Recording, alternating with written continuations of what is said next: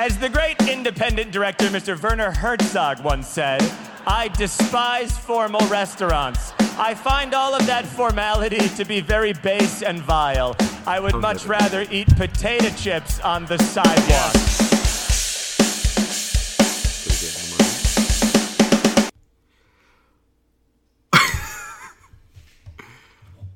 We gotta stop spending 4 weeks not doing this because we just fall out of it straight away. We forget how to do it. Yeah. What's up, guys, and welcome to Potato Chips on the Sidewalk. I'm Barbecue Ben. Joining me today is Chicken Twisties Jacob. I'm embracing this name. Yes. It's been a while since we last recorded. Yeah, it's always sort of been a while. We just sort of clumped together episodes. Every episode begins with an apology, and I'll apologise next time as well. We've got a few things to talk about today, first things first, I think the biggest Netflix show of last weekend, because there's 2 big Netflix shows this weekend. When's it ever going to stop? Wait, this weekend, Midnight Mass and what else? Squid Game.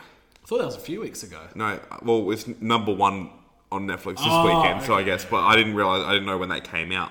But we're talking about Sex Education Season 3.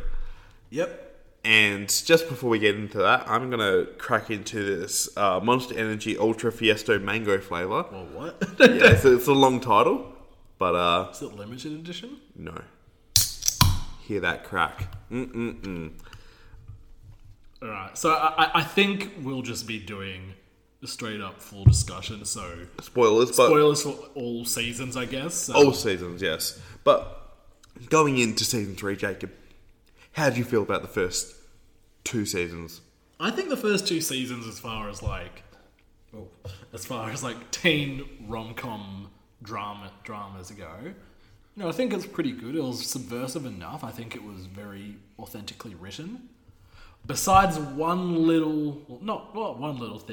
major thing. At the end of season 2, they started just to elongate the will they, won't they on Otis and Maeve for that little bit too long, in my opinion. And I was saying, alright, no, they can only sustain this whole thing for maybe one half of the next season. So that was my thoughts going into it.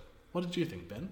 I really like the first 2 seasons. It's just fun, sex positive teen comedy, and it just works. Yes. Every performance that goes into it, I think is pretty much across the board pretty great for what it requires of each actor, and it's just it's nothing about it's high art. Yeah. But no, it is very good TV. This is very good, very bingeable, very fun, and you really grow to like these characters very quickly. Correct. And you saying your thing about the Maeve and Otis storyline. What did you think of season 3? Because I think I can guess. So I thought they'd be able to play the drama of the will they, won't they? Yeah. Up until halfway through season 3. Turns out they already played all of their cards, in my opinion, for it. I found the whole Otis and Maeve thing to be the least interesting part of season 3. And I think retroactively, that will probably make my enjoyment of season 1 and 2 a bit less. So I just think that they just played it on too much. And I think the big major factor in that is both Otis and Ruby and Maeve and Isaac's relationships are far more interesting. Not healthy, but interesting, in my opinion. Yeah. I actually ended up caring way more about what was happening with them than what was going to happen with Otis and Maeve, personally. Yeah, but at the end of the day, where you're saying what happens with Ruby and Isaac is going to happen because what happens with Otis and Maeve. Yeah, and that's the thing. They're tied into each other. No, I agree with you there, but I think they made the writers accidentally wrote themselves into a corner, especially with Otis and Ruby. Well, because they have very good, the actors of Asa Butterfield and Mimi Keene. Yeah. They have amazing chemistry, way more natural, and I think it's just overall way more engaging. So I kind of felt like it was a bit...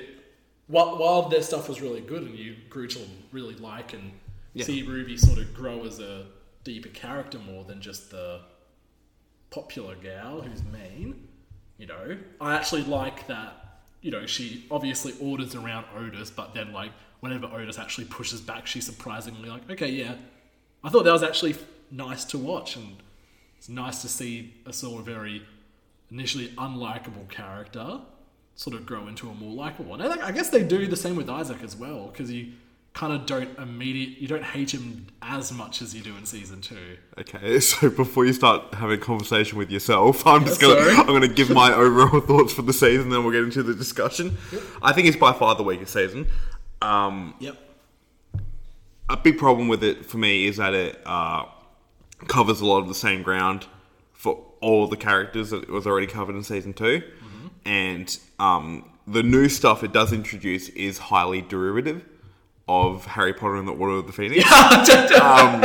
And which isn't necessarily a bad thing. I think it does create some good drama for the characters. No. But at the end of the day, it is Order of the Phoenix. Yeah, I don't think this season really offers much in terms of new content for, like, much of it at all. Like, I don't really know how to describe it more than that. I feel like this is an in-between season. I feel like season 4, they just have to end it there, quit while they're ahead, and like wrap it all up. Because if they keep repeating the same plot points with Otis and Maeve, with Eric and Adam, with Jackson not wanting to disappoint his parents. Hannah Waddington was only in one episode this season because she was too busy filming Ted Lasso. Which is weird because why didn't they have the other mum? She was too busy filming the other Apple TV show that nobody watches, I guess. I don't know. But, you know, this is going to be so bad. I didn't notice that his mum was Hannah Waddington until she turned up this season because I'd only started watching Ted Lasso in the last year, so like I just didn't realise it was her. You didn't recognise her in Game of Thrones as well? No, I didn't either. Okay, when I found out that Hannah Waddington was Septa Ranella, I was like, holy crap, because like in that she's basically playing a nun and the only thing you can see is her face. Yes. And it's just... Yeah. She has a very distinct hair, like... Yeah. Yeah, but...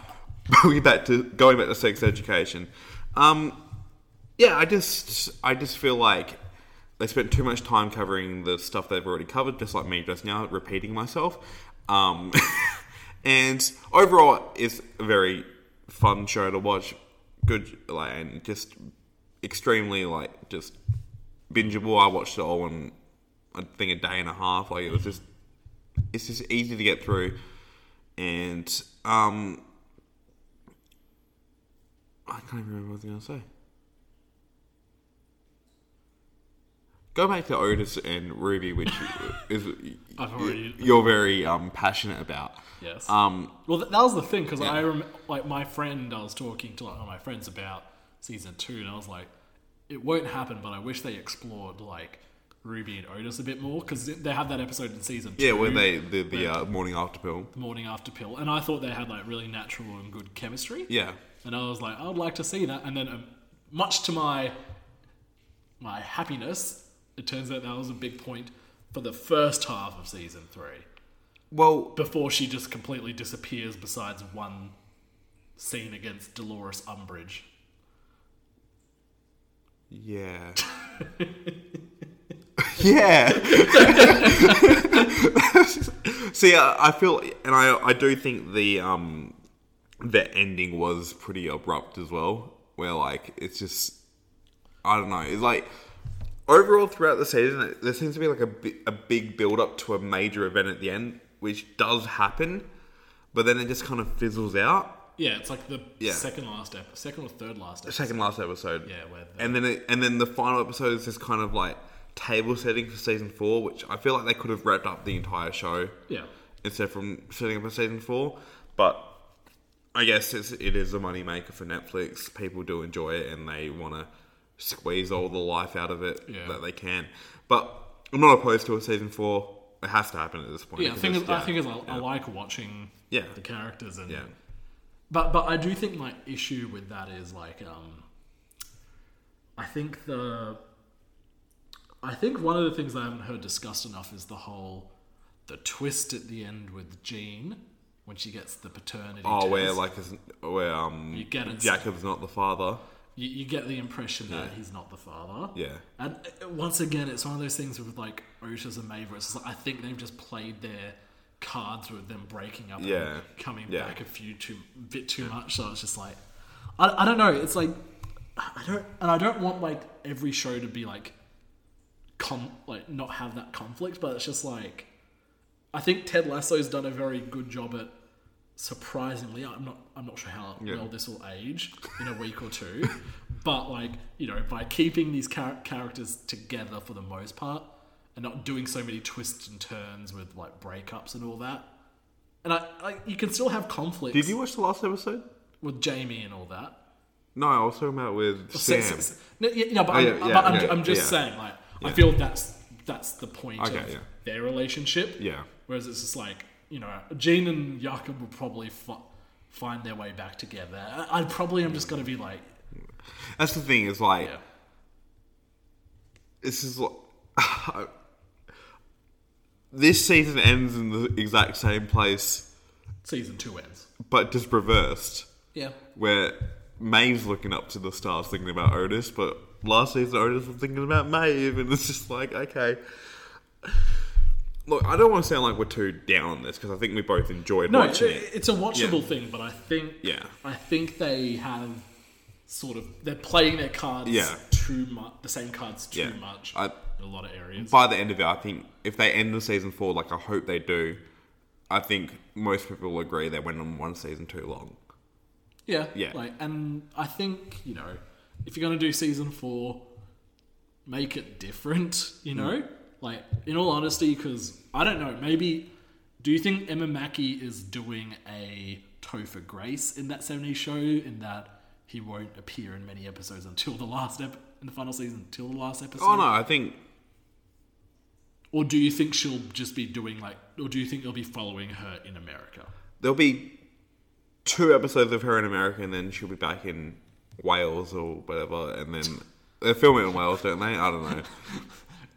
Not a Welsh accent in... But you know what I mean. Yeah, I know. But yeah, like I think she'll do like 2 episodes in America, then she turns back up after the kids have formed their own sex school or something. I don't fucking know. What are they going to do? I forgot this. Yeah. That should have felt like a bigger event than it did. No, like it's Moordale shuts down. Yeah. And then it's just like... Yeah. Well, that's my... No one seems to give a shit. Like... That's my whole thing with the villain storyline of the Dolores Umbridge character that's played by Jemima Kirk. Like, she's very good at playing the arsehole teacher or headmistress, and like who's overbearing and conservative and wants to do what's best for the kids in air quotes, but you know, like it's just a bit of a fascist about it. I have a major problem with her characterization, where about 5 episodes into it, I was like, wow, they're really just not giving her a character outside of this at all. And then they did, and it's my least favourite trope, where we should feel sympathy for this woman because she wants to be a mother. And I feel like it's a really outdated and just grimy approach to sort of also explaining her hatred, to like jealousy, to like humanize a pretty vile person. The fact that they want to be a mother doesn't go a long way for me to sympathize with them in the way that they want me to, and that is a shame, because as you said, Jemima Kirk, I think she's a very good multifaceted actress. She can play. This is her very much playing against type and what I've seen her do before. You know, and she definitely, her character is set up more interestingly because she starts off as trying to be the whole cool principal thing that immediately sort of you realise, oh, okay. And that's interesting, but they seem just to drop the whole... You know, the only person who really seems to like her after one episode is Viv. And it's just but that's because of a kiss-ass. No, but that's what I mean. It's like if I was to approach that character... I would try to make sure, at least there was a bit more like people under her spell, but it just seems just like they just sort of dropped the whole cool facade thing immediately. Yeah. Which, I understand can happen sometimes, but like I don't know. The thing is, I feel like I'm complaining a lot about the season, but I think it does a lot of things well. I think this apparently COVID production-related issue that they got around was segmenting a lot of the characters and their stories. Okay. This season, so that's why like kind of characters were more doing their own thing or like in like a very small pack for like the first and second half of the season. Yeah. And I think in a lot of areas that works. I think it does work with. It is embedded with the text of Jackson, Viv, and Cal, the new character. Yeah. And like it does work because they're very. I think the whole thing with Jackson and Cal and Viv, they're sort of more on their own this season, and that's embedded in the text. But then when it's like, I don't know, what's a good example? Like Otis and Maeve. It seems like Emma Mackey just was in a separate show a lot of the time. She wasn't really around many other characters until like the latter half of. Well, she wasn't even at the school event. Her and Amy had their own like side story going on during with the rest of the cast. Amy Lou Wood, probably the best actor in the series. I think she's really great. Yeah. She has a very natural comedic persona that can, really go dramatic in quite like a moment's notice, and I think that's really quite amazing. Speaking of new additions to the cast, and we talked about how Jemima Kirk played against part. Do you know who's a new character that played really with type that worked really well? Jason Isaacs. Oh my god, Jason Isaacs is the perfect middle-aged arsehole. And he fit so perfectly for what his small role was, but it was he did really, very well, and I enjoyed his presence for like the 2 scenes that he was in. But like it's just like the thing is, it's just like, all right, who's Groff's older domineering brother? Yeah. Who's a rich arsehole? Jason Isaacs. Yep. Yeah, and like, I saw him. Like, the thing is, he had one line, and I already was like, okay, this is. He's an arsehole. And look, he doesn't have a lot of screen time, but he does. He does the most with it. He does the most with it. Yeah. And what did you think of Mr. Gruff's whole thing this season? I enjoyed it. I didn't really. He was a very one-note villain in the first 2 seasons, and I did enjoy that they gave him a little bit more depth, but still at the end of the day, it doesn't really make up for what little I really thought about him from the first 2 seasons. Like he was just a bit of a. I do think that leads into who I think have been the MVP characters of Sex Education. Adam? No. Eric? No, the I say they're MVP characters, and they're the only characters I don't remember the names. But the science and the English teacher. Oh yeah, no, they're fun. I think they're a nice little comedic relief. I think I think they kind of are the bridging gap between a lot of the sort of segmented and like sort of character arcs and circles this year. You know, they kind of do bounce around that a lot because when you think about it, they're very utilitarian in their like presence. And it's just like. I think they have very good chemistry. Yeah. Like, they're very funny. Yeah. Like, and I think, like, they kind of needed that whole, as you said, they're sort of utilitarian. Yeah. Because... They're there for a purpose and they serve it well. They're there. And I like that I think the show kind of understands that with this season being very compartmentalized...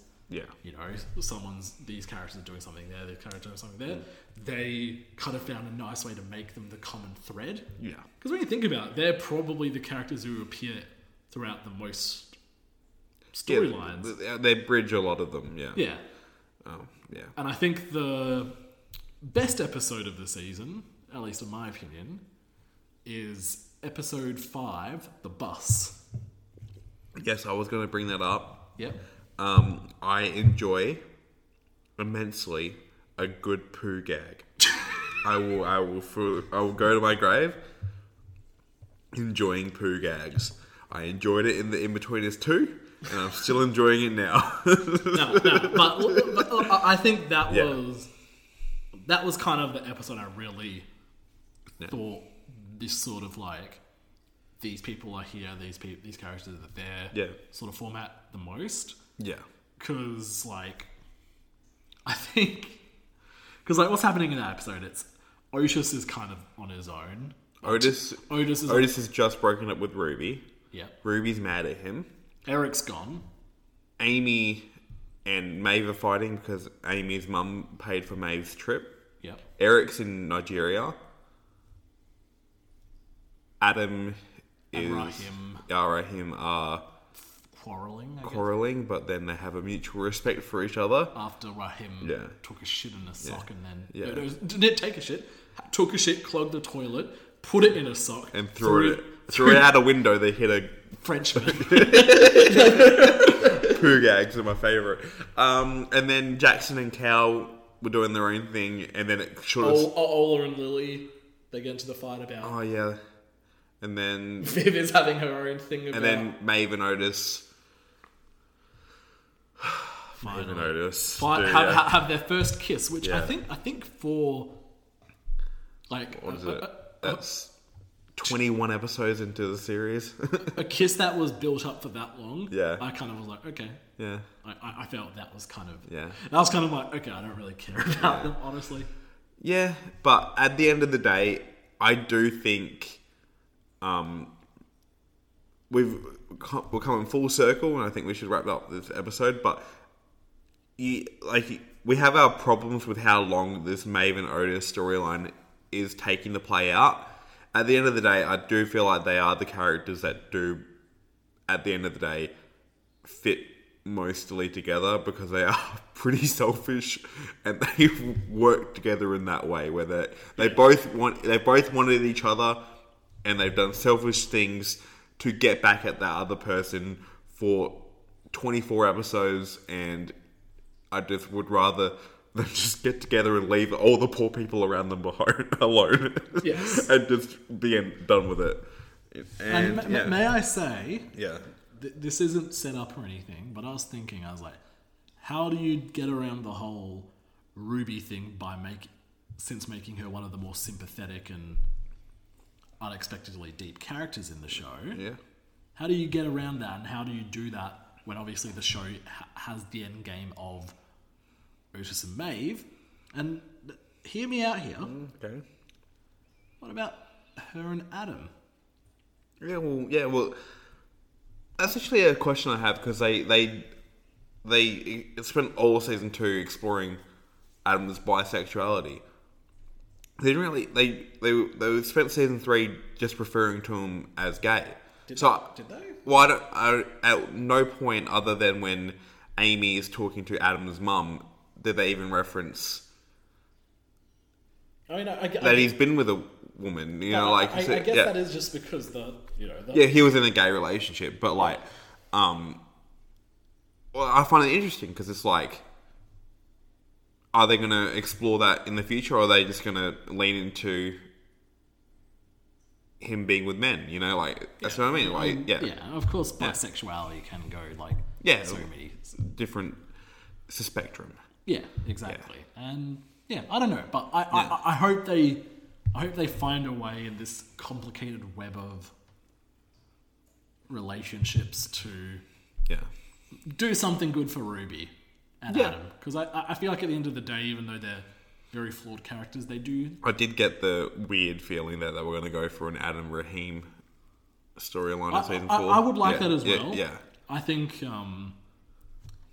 obviously where Eric sort of leaves off in the season, it's like he's I think he sort of wants to explore and express himself a bit more, which is fine. Doesn't want to hide. Yeah, but... whether that results in a relationship or not, I think that'll be interesting. But I would be interested to see Adam and Rahim. Yeah. I think I'm just more interested in any other relationship than Otis and Maeve. Yeah, same. I'm the same. Yeah. Hell, honestly, I know. I feel like I'm like Marge Simpson when she's like, can't they all get along? Like, just one big polyamorous relationship No, but it's with just like- the entire cast. no, I'm not saying that. I'm just saying it's just like, I don't know. It's just like, stop with the will they, won't they's. Like, I don't know. I would. Yeah. I would appreciate it because, like, Amy and Adam. When they ended, they just ended. Yeah, it's like anyone who's watched. I'm watching New Girl for the first time. I just finished the third season. I'm already over Cece Schmidt, and I'm over Jake Johnson. What's his fucking name? How can I forget his name? Nick. I'm over Nick and Jess as well.